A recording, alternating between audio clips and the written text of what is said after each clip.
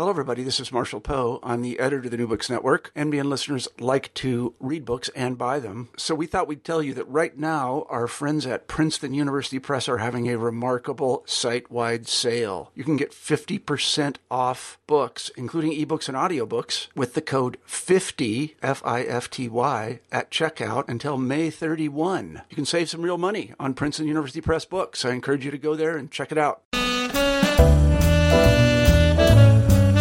Hello, everyone. I am C.P. Leslie, the host of New Books in Historical Fiction. Today I'm interviewing Erica Johansson, the author of The Queen of the Tearling, her best-selling debut novel and the opener to a trilogy that at first appears to be set in the Middle Ages.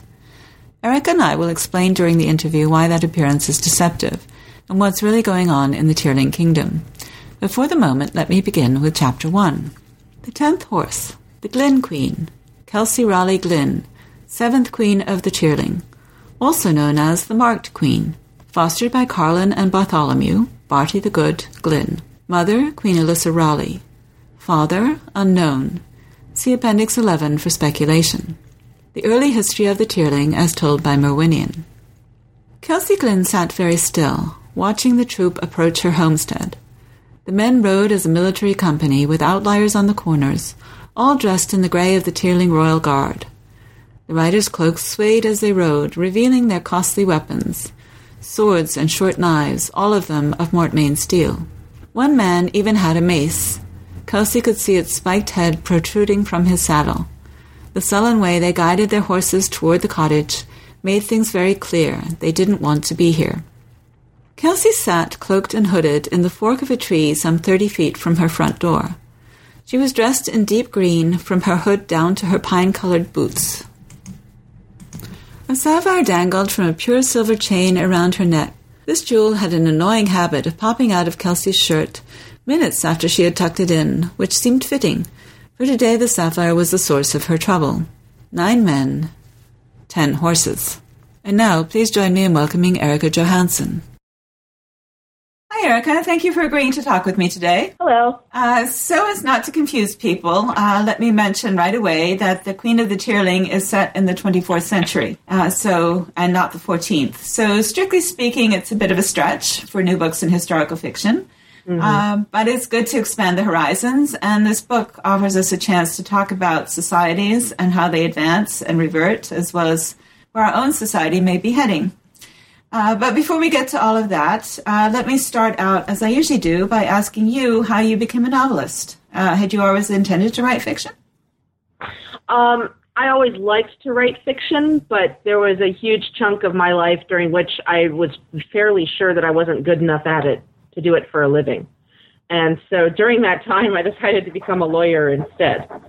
So I actually ended up writing this Queen of the Tearling. I started it in law school and then wrote it over the next 4 years while I became a lawyer. And for a long time, I didn't plan to write fiction, not for a living anyway, but I've always written since I was a little kid. So you did it entirely alone? You didn't take English in college or work with other writers or anything like that? Well, I mean, I went to the Iowa Writers Workshop, but that's pretty much where I figured out that I didn't think I was good enough, and that I would never get published. So I've taken a lot of fiction writing classes, and I was a creative writing, an English major with a creative writing emphasis, but it was always something I loved to do, and I assumed it would always be a hobby. So are you still a lawyer, or are you now writing full-time? Technically, I'm a lawyer, though I'm inactive now. I don't practice. But no, now I've fortunately get to write full-time, which is about the greatest thing in the world. So how did you come up with the story that became The Queen of the Tearling? Actually, I had a dream one night. It's the silliest and saddest way to think up an idea for a story, but it's the truth. I had a dream about ships going over a horizon, and then a few days later, I saw Senator Obama on television for the first time. And at that time, I didn't even know who he was. This was in 2007. And I was so impressed with him that I just started thinking, wouldn't it be nice to be able to write a story about an idealistic leader who didn't face the nightmare that idealists face in America? You know, I wanted to create a different world where it was perhaps a little bit easier to practice idealism. And now it's a trilogy. Did you always intend it to be a trilogy? When I started, I thought it was going to be 2 books, only because I was going to talk about the backstory of the world in exposition. You know, seems to be the modern practice these days for any book set in a dystopia of any kind to just take 8 pages out of the first chapter and tell you all about the world. You know, give you history, give you backstory. And I've never liked that. I find it kind of sloppy and lazy. And so I decided very early on that I wanted to talk about the backstory of my world and tell it as a story. And at that point, it became a trilogy because I knew I would need an extra book to do it right. That makes lots of sense. So the central character of your story is Kelsey, who has just had her 19th birthday when we meet her in Chapter 1. Tell us who she is and what the significance is of the 10th horse. Kelsey has been raised all of her life almost since she was about 1 year old, pretty much in exile. She's raised by 2 older people who agreed to take the job on, and she's never been able to interact with other children. All she basically knows is that she's going to be a queen one day, and her entire upbringing has been directed toward making her a good queen. And while that makes her extremely well educated, and she has a great historical perspective, she's a little bit socially inept. I mean, she's probably not as socially inept as most kids would be in that situation, but hey, I'm the author. And she basically has never related to anyone her own age, only these 2 caretakers all of her life. So the 10th horse is the horse that a bunch of guards are bringing to take her back to her family's ancestral castle, so she can take up the reins of being a queen at age 19. And she is, in some ways, amazingly well prepared for it, and in other ways not prepared at all. She has a refreshingly practical outlook on life for a novel heroine. I mean, she's of royal blood, as you mentioned. She has magic powers, or at least a magic jewel, but in many ways she's not exceptional. She's plain, she's a little bit overweight, she has to master all kinds of skills. She's much more focused on survival than romance, which I really liked. This was a deliberate choice on your part, I understand. Yes, goodness, yes. I personally, one of the reasons I'm writing fantasy now, but I almost never read fantasy. I've read stunningly few, probably fewer than 30 fantasy books in my entire life.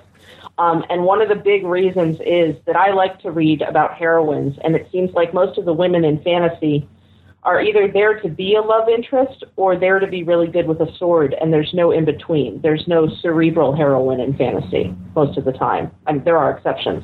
But, you know, there just aren't enough of them. And I decided really early on that I wanted her to be a hero, but her heroism has nothing to do with being good at fighting or, you know, being incredibly strong. It's a very intellectual sort of heroism. And I was committed to that, and part of that was to keep her from being part of some sort of love story. Because honestly, most of the time, unless a love story is very organic to the story, which, you know, there's no planning that, either it works or it doesn't, it seems to diminish heroines, especially when they're reduced to being a love interest. And it doesn't allow them the freedom of movement as characters that I would like to see in most women in fiction. And so, anyway, I decided very early on that she was going to have to focus on being a queen, which I find realistic. I'd be astounded if someone who is really making an honest attempt to rule a country would have the time to have any romance in her life. I mean, she's got to worry about not getting killed and not getting her people killed first. And it seemed to me like in the early going especially, that would take up the bulk of her time. I thought a romance would be unrealistic even. But try to tell that to the reader who wants a romance. Well, I think that's a good point. And actually, historically, I mean, I know that your world is not the Middle Ages, but historically, queens don't just go out and get involved with some guy. I mean, they have to... Well, if they do, they have to do it on the fly. Right. You know what exactly. I mean? Like, it never decides the fate of kingdoms. And just in so many books with female protagonists, I find that the love story literally shoves everything else out of the way, even if the novel is not a romance per se. I mean, the big focus is on the love story. And I just find that most women, realistic women, they have to worry about other things. I mean, you know, you got to pay the rent. You know, you got to work at your job if you have one. You know, there's just so many other things that a practical woman sees as more important than throwing everything to the side for a love story. And that incredible trend lately, I see it, boy, in a lot of books I read, is just to forget about all the practical details that women face every day. in favor of a romance. And I got so tired of it that I decided really early on that wasn't going to be my book. So as you mentioned, Kelsey needs to focus on survival because from the moment she leaves the cabin where she's been fostered since babyhood, she's in danger. And in fact, she's been in danger even before that, but she wasn't probably as aware of it. Tell us about some of the threats that she encounters early on in the book, both before she even reaches the keep and then immediately afterwards. Sure. Well, people have been trying to kill Kelsey pretty much since she was born. She's not, her family historically were not popular rulers, and lots of people would have liked to get rid of them and see someone else on the throne. The further issue is that there's a neighboring kingdom called Mortmain, and they invaded the Tyrling some years ago, and as a reader will find out, did not quite complete that invasion. But the queen of that country has never really wanted to see Kelsey ascend to the throne, mostly because she's an unknown. She's been raised in exile. No one knew where she was. No one knew what she was like, and no one could get a look at her. And because of that, she's a figure of great uncertainty. And so there are plenty of people still, even now that she's 19, who don't want to see her make it on the throne. So people are hunting her, trying to kill her. Once she gets on the throne, she has to worry about treachery. You know, she's in an entire castle full of people who are theoretically her servants, but everyone has their own agenda in the Tyrling. That's one thing I decided very early on about these characters. Very few of them are designed to be plot contrivances. Everyone really has their own life and their own reasons for doing what they do, and there are a lot of people who don't want to see Kelsey rule this kingdom. Yes, I think characters really have to. If they, characters are I've forgotten now where I read this, but it's a great quote. Every character is the center of his own story. Yeah. So if they don't have something clear that they want, it can be very simple if they're a secondary or tertiary character, but they need to have something they want. Otherwise, they don't really have a purpose. Sure. I often keep the secondary characters, their motives are often mysterious to the reader on purpose, but they definitely have them, and that's what I try to do, is that even if I'm not willing to tell the reader what's motivating a character at any given time, it should be clear that they have an agenda. So almost all of my secondary characters, I flatter myself, have that vibe that almost no one is, for Kelsey to help Kelsey out of the goodness of their heart. Very few of those. No, I got that impression that very few of them were, and very few of them are upfront about what they want, which is, I think, accurate. It's accurate in any court, but especially in a period that is, in the Middle Ages, people who are constantly keeping an eye. Well, people always are keeping the eye out for the main chance, really. After the Middle Ages came the Enlightenment in our history, and one of the problems with the Tyrling is that they've reverted from Enlightenment, and there's been nothing to replace it. And so there's not any shame in acting completely for yourself in the Tyrling. So that's a great way of putting it. So one of the things I noticed, it was quite coincidental. I've been reading Jared Diamond's The World Until Yesterday as a way of connecting to my own characters, and I haven't gotten very far, but that's not his fault. I didn't get very far through Jared Diamond either. Maybe it is his fault. I hope he's not listening. Anyway, one of the first points he makes is that it's actually quite unusual to think of the world in global terms, if you're thinking in terms of history, and that the situation that you portray between Mortmain and the Tyrling is actually quite typical, that your neighbors are the ones that you want to kill because they're the ones who are sharing your space, Sure. And so you mentioned that Mortmain invaded the Tyrling, but I wondered if you could talk a little bit more about the kingdoms themselves as they're portrayed in this book. I'm not asking you to go further into the series, but just as they are here, and a little bit about the Red Queen of Mortmain. Sure.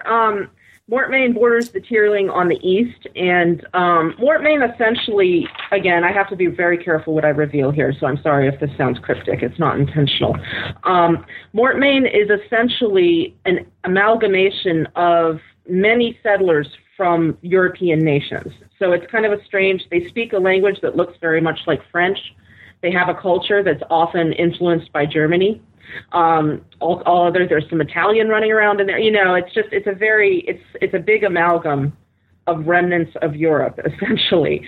And the Red Queen is a sorceress who came to this kingdom. The reader doesn't know how yet, again, because I haven't told them, who came to this kingdom almost a century ago and took it over pretty much by force of will. And so she's painted as a villain. Most people seem to think she's a villain when I read reviews, but that's not how I intended her. She's a much more complex character than that, and I'm kind of revealing her layer by layer in each book for the reader. But I suppose if you're talking about conflict over resources, in a Jared Diamond sense, she is very much the antagonist, because her kingdom is never satisfied and it wants more. And therefore, having a small neighboring kingdom like the Tyrling that has a couple of useful resources like oak, like lumber, is almost intolerable to her to just leave that kingdom alone. So I don't intend her to be evil, and I don't think by the end of the trilogy most people will think she actually is. But, she is this threat that looms very large over the Tyrling on its eastern border. To the south of the Tyrling, we have a kingdom called Kadair that's that I'm going to have to kind of take a moratorium on. It's a desert kingdom. It's ruled by a very patriarchal society, and that's pretty much about all the reader knows about it right now, and I'm sorry I have to keep it that way. That's fine. I had the impression, maybe it's not accurate, but I had the impression that Mortmain is a little more industrial. Maybe that's not quite the right word, but they have coal and they have... They're gifted with natural riches, is I think how I'd put it. Okay. I don't think none of these nations are particularly industrialized. Mortmain comes closest. This entire culture basically has repudiated technology. And they've all come from a common ancestry that basically left technology behind on purpose. And so that's why nothing has really re-evolved in the way we would naturally expect it to over 300 years. So anyway, no, Kadair, I would just say they have a lot of riches in the ground, but are not necessarily really industrialized in any way. Okay, so they're not actually mining or anything. They're mining, but if they're mining, they're doing it by hand. I see. Okay. Or with with the old-fashioned, say, rope and pulley device, not so much machinery. Okay, got it. So another thing, actually, that the world of the Tyrling has in common with the Middle Ages is its extreme social stratification. And as I understand, one reason that you wrote these novels was in part in response to the increasing social stratification in the United States. Someone found one of my interviews. Oh, I'm sorry, just having some fun there. Yeah, they sent it to me along with the book. I did. I am appalled, honestly, at what's becoming more and more okay every day in the United States in terms of just screwing over your neighbor to enrich yourself. I'm getting extremely tired of it, and because I have nothing but writing, I'm not a politician, I can barely talk to people, I have no way to express that except through a story. So I definitely can't help keeping my politics out of my stories. It's never happened before. It's never going to happen. So I just, if I'm creating a kingdom, I really wanted to explore. I mean, the Tyrling is different from our world, but it's not that different. And I wanted to explore what the long-term effects of serious endemic inequality would look like by the end of our species, or by approaching the end of our species. And it's just not good. So tell us a little bit about the social system in the Tyrling. The Tyrling has essentially reverted to serfdom, and I mean that in the exact way the Middle Ages had serfdom. Poor tenant farmers, and they're not really tenants because they're essentially indentured servants, work patches of land which they're allowed to live on, and then have to give all the profits to the noble who owns the entire patch of land. I mean, it's basically serfdom as I learned it in fourth grade. It's reverted exactly to that. And because of that, you have a humongous underclass that is in no way ever able to save anything or to buy land for themselves or do much more than subsist, barely. Almost everyone in the Tyrling is starving. And you have an enormous nobility class that is basically... it would look like a pretty sad lifestyle to us at this point in time, but for the Tyrling, they're living very much the high life. And there's just simply no concern. There's a huge disconnect between these two classes in that no one in the nobility class is looking down the road to see what happens when a huge underclass starves for long enough. No one is thinking about it or worrying about it or wondering if it's right or wrong. It simply is. I mean, the Tierling is a pretty savage country that way. And, I mean, the Tierling has an excuse. They have reverted to, to pretty much our more primal ancestors, but we don't really have that excuse, especially in America or any industrialized nation, that you just don't have to look around you and pay attention to what other people are going through. I also get the impression that these nobles don't really do anything, right? I mean, they're not like the traditional medieval aristocrats they're good who fight. old-fashioned landlords, basically. And they don't even have the noblesse oblige, the idea that they used to say, nobles used to, at some points, have courts, and address injustices or adjudicate disputes between their tenants. That used to happen sometimes. And even that was better than what's going on here, which is that the noble literally does nothing but collect money. So. And one of the things that gets Kelsey in trouble early enough in the book that I feel comfortable asking you about it is that she, almost as soon as she gets to the keep, which is where the royal family lives, she discovers that her people are shipping slaves. They're not trading slaves, but they are shipping their own people as slaves to Mortmain. Mm-hmm. Mm-hmm. And that sets off the chain of events, which I assume goes through all three books, but certainly through this book. I'm not going to ask you to talk about the later events, but why are they shipping slaves, and how does this fit into their larger picture of a social structure? Well, essentially, as kingdoms go in this new world I've created, the Tierling is a poor kingdom.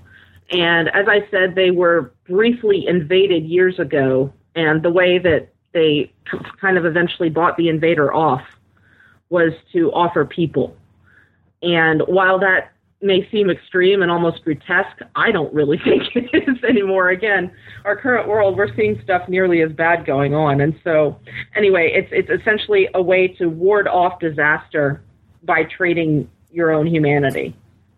So that's pretty much the idea. They've been shipping these slaves for about 17 years when Kelsey shows up at the keep, and she just can't stand it. And what does Mortmain do with the slaves when he gets them? Most of them are used for labor, essentially, some for sex, some for some more grotesque things, which I can't reveal at this moment. That's explored a little bit in later books. But essentially what slaves have always been used for in human history. There's some pretty standard uses.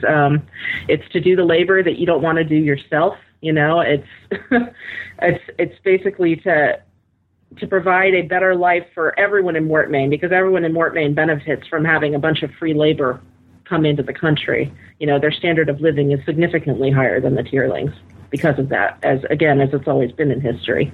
So it's keeping the subjects of Mortmain happy, basically. Yes, very much. The entire Mort economy basically runs on slaves, and in the second book, the reader will see that when the slave shipment stops, it's basically the entire world stops spinning in Mortmain.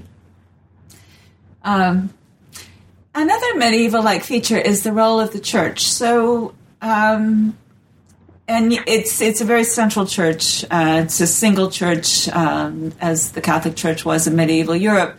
But Kelsey does not accept it. Why does she refuse to accept it? It's mostly her upbringing, which I think is usually the reason. Either you see something terrible or you're just raised into what you become. And for Kelsey, she was raised mostly by her foster mother, and her foster mother is an atheist.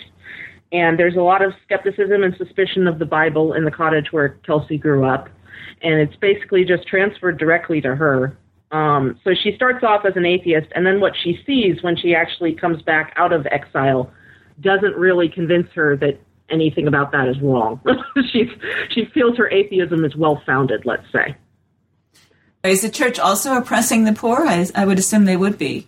Well, the church essentially is just one more noble in the Tierling. I mean, they are doing what throughout, say, the medieval period, the church essentially did, which was to basically guilt the entire populace into tithing. I mean, so yes, I would say it's a different form of oppression, but it's oppression all the same.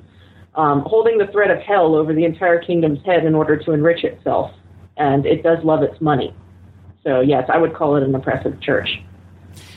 One thing it doesn't seem to do too much of is, how should we put this, education? The production of books. I mean, this was one of the great contributions of the medieval church, was that it retained knowledge, even when it suppressed the dissemination of that knowledge by copying books. There is one character in your book, in The Queen of the Tearling, who does actually value books.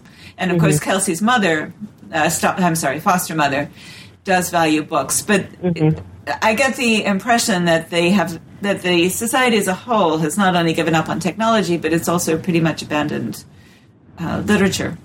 I think this is, I may be revealing my own story here, but there's some allusion to the fact that in the period when the first settlers arrived at this place, they had to scramble to survive. And the sad thing is that when humanity is really in a struggle for actual survival, one of the first things to usually go is education. And whether that's justifiable or not, I wish it wasn't that way. I can't say I wouldn't behave in the same way, though I would hope not. But anyway, the point is, this kingdom for 300 years, it's been a fight for survival and not to starve most of the time. So it's understandable that only a few individuals who really, really, really cared about books would have chosen to keep them and protect them. And so, yes, education has largely just gone by the board because no one valued it. So I don't know if this is part of the answer, but you have this very powerful church. You have an absence of books and education. Another feature in the story, which is interesting, but it also is a little bit out of sync with the focus on practicality, is magic, which does play a role in the series. You mentioned the Red Queen, who is a sorceress, but magic also plays a role in Kelsey's assumption of the throne. How do you see magic as a factor in the story, and why did you choose to include it? I chose to include it. Well, the first thing you'll notice, especially with Kelsey, is that most of the magic she encounters is foisted on her. She doesn't go seeking it. It's not a normal part of life in the Tearling. There are suspicious people by and large, but they don't have much magic in front of their eyes every day. The only reason Kelsey kind of gets involved with it is because it's impossible for her to ignore, and she can't leave it alone. I get extremely annoyed in books when characters, I read a lot of horror. Horror is my favorite genre. And I get very annoyed when characters will see things with their own eyes and then try to not deny them. So one of the first aspects of Kelsey's character that I wanted to develop is that being a practical person, when confronted with evidence of magic, she will not just turn around and start looking for any alternate explanation and go and spend pages and pages trying to do that. She sees magic, she encounters it, and she starts to wonder how she can use it, as any practical person would when they run into a tool that seems like it might be useful. I wanted it to be a very pragmatic kind of magic, though, in that she doesn't understand how it works. No one does. She can't really use it consistently because she has no idea how it works. And it's only really an intermittent force in the story. I mean, I wanted to have magic in this kingdom, mostly because I realized pretty early on I was essentially writing a fantasy novel, and it would be a sad fantasy world without magic. But I never intended it to be central to the story or to be anything except perhaps a deus ex machina from time to time. It does influence Kelsey's life, but it's just not... The Tearling, I think... Again, I flatter myself, maybe readers would say different. The Tearling doesn't really feel like a magic kingdom, per se. There are no creatures running around. There's not magic every day on the streets. I mean, I intended it more as kind of a furnishing of the story rather than any sort of central theme or central to the plot. At least in the Tearling, it seems to be very much linked to Kelsey's royal status. Is that accurate? Yeah, this magic, the reader will find it out down the road, is not wholly dependent, but heavily dependent on bloodline. And so, again, that's about all I can say about it right now, though. Sorry. Okay, can we talk a little bit about the Mace and the Fetch, then? These Sure. are two characters who are known mostly by nicknames, although the Mace does have a name, Lazarus, which Kelsey insists on using. Sure. What is their role in this story? And tell us a little bit about them. The Mace is the captain of Kelsey's Guard, which there's a Queen's Guard in this kingdom that functions essentially like the American Secret Service, in that their entire role is simply to guard the ruler, and it doesn't matter who the ruler is. they transition from ruler to ruler. And it's just a job. It's a job that they're very committed to. So the Mace is the captain of Kelsey's guard, and he is a man of mystery and a half. His story as well, I plan to tell someday. So I have revealed very little about him on purpose, other than that you know that he had a terrible past of some kind, and it's turned him into a very laconic and yet extremely efficient killer. And the truth, the God's honest truth is probably the reason I came up with that character is that I love those characters. I love the terrible person that had a terrible past, and yet you can see the seeds of redemption in them from time to time. So he's a character I plan to develop hugely as the series goes on.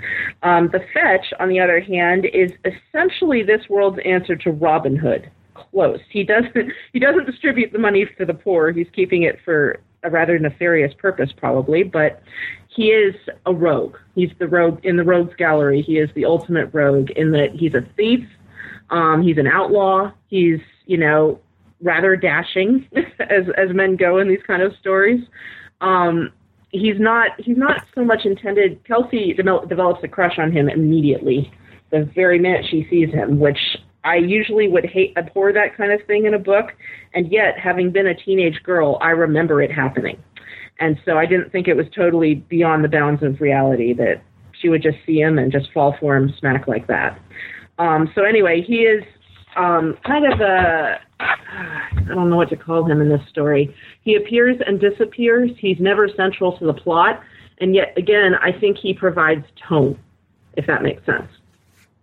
Yeah, in some ways, he seems like the Mace's mirror image in the sense that he is, the Fetch is a scoundrel, and the Mace is, the stolid, supportive servant.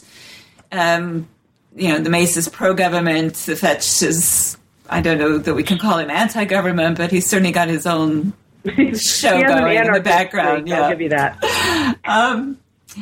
But he's also kind of essential because he's the charmer. And I agree with you, a 19-year-old girl, especially one who's been raised in isolation in the way that Kelsey has, she would be flattered by him. Well, she would be vulnerable. Yes. Emotionally speaking, like she's read books about dashing men all her life. She likes them, and she's never seen the real thing in the flesh. And I think that would be an incredibly heady experience for a 19-year-old girl. So, again, I remember it's happened to me once or twice when I was a teenager, when I was just looked and done. So it's that sort of situation. Well, especially since she's a very bookish girl. She doesn't have experience to draw on, and here he is, and he's helped her in a moment of need, and he does things. He shows his face to her where he doesn't normally, and sure. There's a certain age at which the rebel is incredibly attractive. The bad boy is incredibly attractive, and I think Kelsey is meeting him at exactly the wrong time, because I'm pretty sure 10 years later, if she met this man, she would have just walked away, but she is 19. Well, she hasn't. Smart as she is, she can't help it. No, of course not. Yeah, she doesn't have the emotional maturity for it. Yeah. So she gets to the keep, and part of her journey in this book is to begin to come to terms with who her mother was as queen. And could you tell us, without going into the backstory, but just the things that you reveal early in this book, can you tell us a little bit about Alyssa and also the regent, who is in control when Kelsey gets to the... Sure. I think the way I get around revealing backstory is to tell you what Kelsey finds out about her mother. Right. That's what I'm asking you. Right. Certainly not the whole story, but yeah, it's instructive. Kelsey finds out pretty early on that the idealized version of her mother that she's held all her life, as I'm sure most foster children do, is entirely false. That her mother may not have been a terrible person, but she was a terrible queen, not responsible, rather selfish, tunnel vision, extremely careless with the responsibilities she was given. And to Kelsey, that's about the worst thing. Like, I feel like she'd have an easier time finding out her mother was an axe murderer than finding out what she does, just that her mother was handed all of this power to rule a kingdom and did not take the responsibility seriously at all. And yet, in a sense, I have the impression that helps Kelsey she obviously doesn't like finding out that her mother is not the person that she's idolized, and yet she herself has to make these decisions and does make them. Well, I think the mother definitely serves as a sort of a goad. I mean, it's one thing to just feel that you yourself are responsible as a queen. It's another to realize that you have to make up for the past mistakes of your family. I think whether or not it makes Kelsey a better queen, I'm not sure, but it certainly makes her certainly a more motivated and careful queen, and that always over her shoulder is the shadow of what her mother did wrong. And the regent? Oh, the regent. The regent, when Kelsey arrives at the keep, has been ruling the kingdom for about 15 years or so in her mother's absence. Her mother's death is a fuzzy thing, and no one will quite tell her how that happened. But ever since, her mother's brother, the regent, has been in charge. And I think the best word to describe him is a wretch. He's not particularly evil. His evil is an incredibly banal type of evil, and yet also, again, selfish, lazy, sees other people as objects and toys. And I don't know, for me, when I'm reading, I usually find a character like that far more loathsome than an actual villain, because it's just, there's so little care or concern in the regent. So I had a great time writing him because it was one of the reasons I switch a lot of point of view in this story, and it's because I was dying for the opportunity to explore people that I didn't understand at all and see if I could thereby gain some empathy. And I'm not entirely sure I gained empathy for the regent, but it was at least a really interesting and informative exercise to try and write someone like that who I can barely understand, and if I met him, I'd probably yell at him. So it's a good and liberating thing to do as a writer, to occasionally write a character that is so far removed from your own mental processes. He is a character one loves to hate. I will definitely say that. One of the things that I liked in the book is that you have these little epigraphs at the beginning that are like history excerpts from histories that are about the Glyn Queen, as she's referred to. Mm-hmm. Did you do a lot of research on the Middle Ages? And I mean, what made you there are two actually separate questions. One is how much research you did, but also what made you decide to include these little vignettes at the beginning of each chapter? I am absolutely terrible at research. I did almost none, in the sense I did no research on purpose for this book. I do read a lot of medieval history, and just not because I plan it that way, just because the historians I like keep going back to that period. And so I didn't feel like, if I felt I knew nothing about the Middle Ages, I probably would have gone and done some research. But as it was, I just, God, the truth is I'm lazy and I hate research. And I felt like I would take the knowledge I already had and do my best. And because this period is not medieval per se, I felt like I had sort of an out if I made a logical error of some kind. It's laziness, and I should admit that. I'm sorry, I've forgotten your second question. What was your second question? Well, at the beginning of each chapter, you have this little vignette, a clip from a history or a document or something. And it's an interesting tactic, especially since you don't want to give away future plot points. So I was wondering why you put them in. Is it just to create atmosphere? Actually, this is where the book, people keep asking me what books inspired this book, and if I had to pick one, it would be Frank Herbert's Dune. And that is actually, apparently this is a common tactic, little openings at the beginning of chapters, but I've rarely seen it anywhere else that it was written from a future point of view, writing the current story as though it was the historical past. And Frank Herbert is the only one I've ever seen who did that, and I loved it so much because it told me I was reading a truly good story when, at the beginning of every chapter, I learned exactly how things had turned out. By reading these little vignettes, you could find out that your hero had triumphed and everything had ended up okay. And even so, I was still fascinated by reading the story at hand, knowing how it ended. And to me, that was so much the sign of a good book, because it didn't matter at all that I knew what happened in the end. And so I loved that little device so much for that reason that when I started writing this book, I just thought, hey, I'll try it too. Yeah, it works. It's a great idea.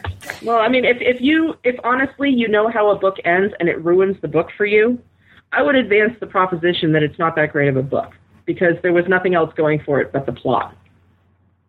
Right. So, anyway, that was my thinking. So this book is doing wonderfully, from what I hear. We've got editions all over the world. Warner Brothers has picked up the film rights. There's talk about Emma Watson of Harry Potter fame starring in the film. Do you ever wake up wondering if this is really your life? Yeah, all the time. I don't know. The morning after we made the book deal, I had to make my agent send me an email with the dollar amount and the particulars, because I honestly knew I was going to wake up the next morning and believe it had been a dream. And believe it or not, I still have that email, and there are still mornings when I wake up, because I've had dreams before in my life where everything turned great, and then I woke up and I was still broke or whatever, so I still have those mornings even now, though fewer and fewer of them all the time, but where I do wake up and it seems so outlandish what's happened with this book that I do have to actually go to my computer and go look at least the most recent email from my agent just to make sure it's true, or pick up the book off the bookshelf or something. And so I don't know. I'm not, what I love particularly is being able to write for a living. For me, that's the big prize. I had no aspirations to be famous. And indeed, I'm finding that part of it, I'm not famous, like really famous. I'm just saying I'm finding the more celebrity part of it to be the more difficult side. But I love very much being a published author and being able to write for a living. That is the greatest thing I could ever have dreamed of. That's great. Congratulations. Yeah. I know. I think all of us who write would love to be able to do it full time. Yeah, it's such a, I've basically spent most of my adult life in a series of thankless office jobs that were basically of the office space variety, and it's the most wonderful thing in the world to wake up in the morning and know that all I have to do is spin the story. Do you have a particular routine? I do, actually. It's really strange. I've been a night owl all my life, and then once I suddenly got under deadline, I realized that wasn't going to play anymore. And so now I wake up usually between 5 and 6 every morning and get up and go out to the coffee shop where I write and do my day's writing there, and that's about it. I don't have any tricks or anything to get me started or anything. All I do is I go to the coffee shop and I order my chai latte and I sit down, and then hopefully it works that day. So it's not much of a routine. In fact, it's a pretty sad one, but it is one that I'm able to do every day, somehow drag myself out of bed at 5 in the morning. That's impressive enough. It's the only way I'm ever gonna meet my deadline, because I have a much harder time writing during the part of the day where we think of as work time. It actually has never worked for me at all, and I can't write by myself in a room. That's never worked either. So it has to be a public place. It has to be an odd time of day. So it's very strange. Do you plot your novels? I do, but unfortunately I am a terrible plotter, and it's compounded by the fact that all of my better ideas come after I begin the story. It's always been that way. So, say for book 2, I started out with a beautiful and perfect outline over 14 chapters, and literally by the time I finished chapter 1, the outline had been shredded. And I've changed pretty much everything. So I try to outline and be efficient and responsible, and treat it like a job. But the truth is, I'm just not. There are authors I understand who can plot their entire book and then just basically write off that plot with only a few tweaks. And I'm pretty much the opposite. It's always a mess, and I kind of have to hope it works. And then our editing process is usually complex because of that, because I'm so disorganized. But eventually, we kind of get there, almost by magic. I'm laughing because I'm exactly the same. I didn't plot my first couple of novels at all, and then just to make it go faster, I would sit down and carefully work out the outline, So I would have a sense of where I was going. And by the time I get to page 5, it's like...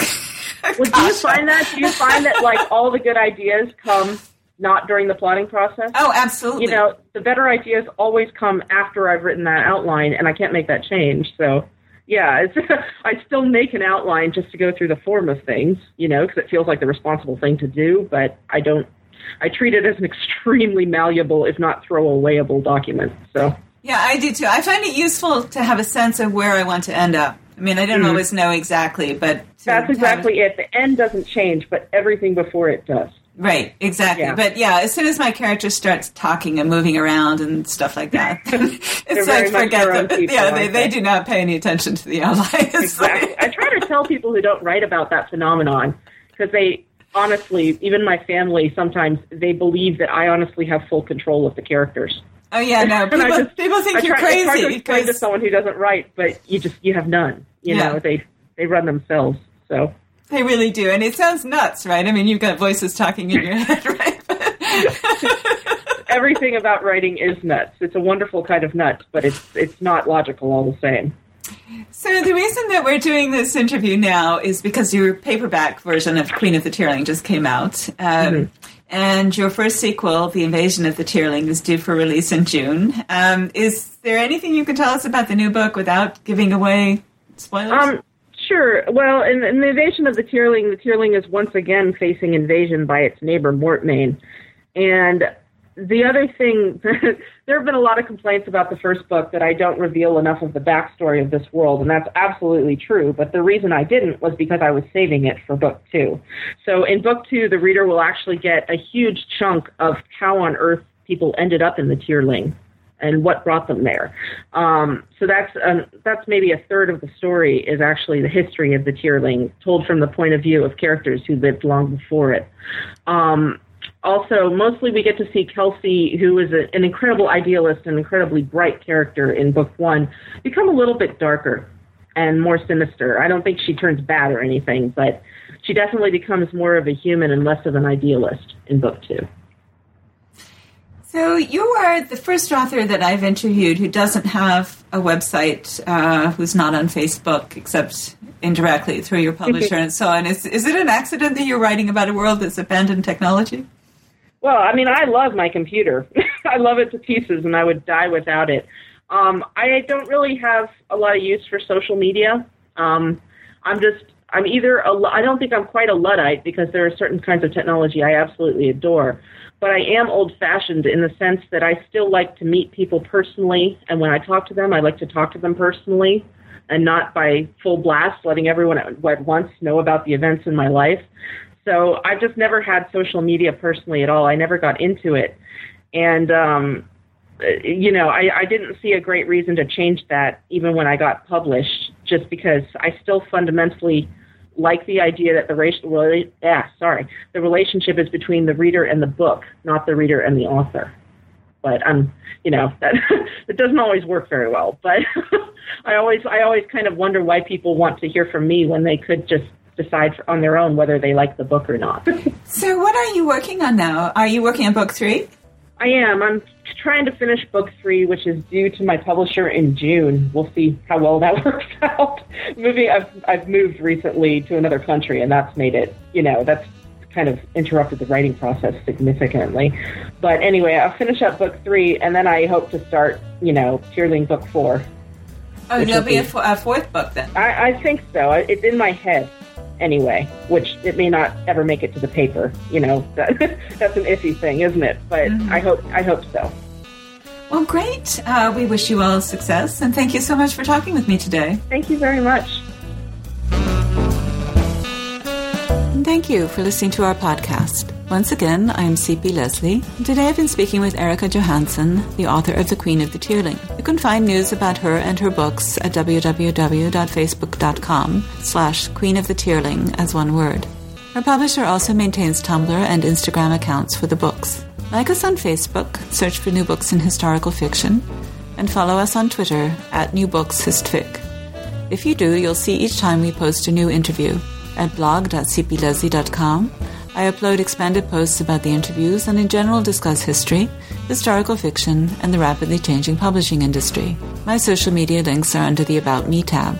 If you'd like to know more about my novels, you can find that information under the Books tab. The New Books Network is run by volunteers, but we do have expenses.